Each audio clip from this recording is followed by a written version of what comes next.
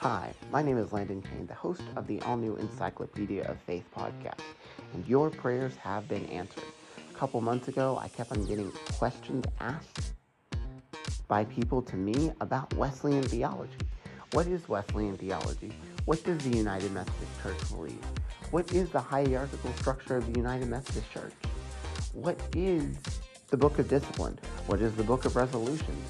What is the Methodist view on grace?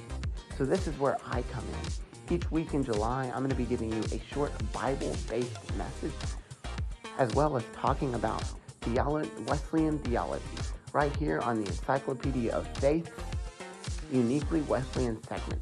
So I hope you'll join me as we break all that down starting this July on the Encyclopedia of Faith.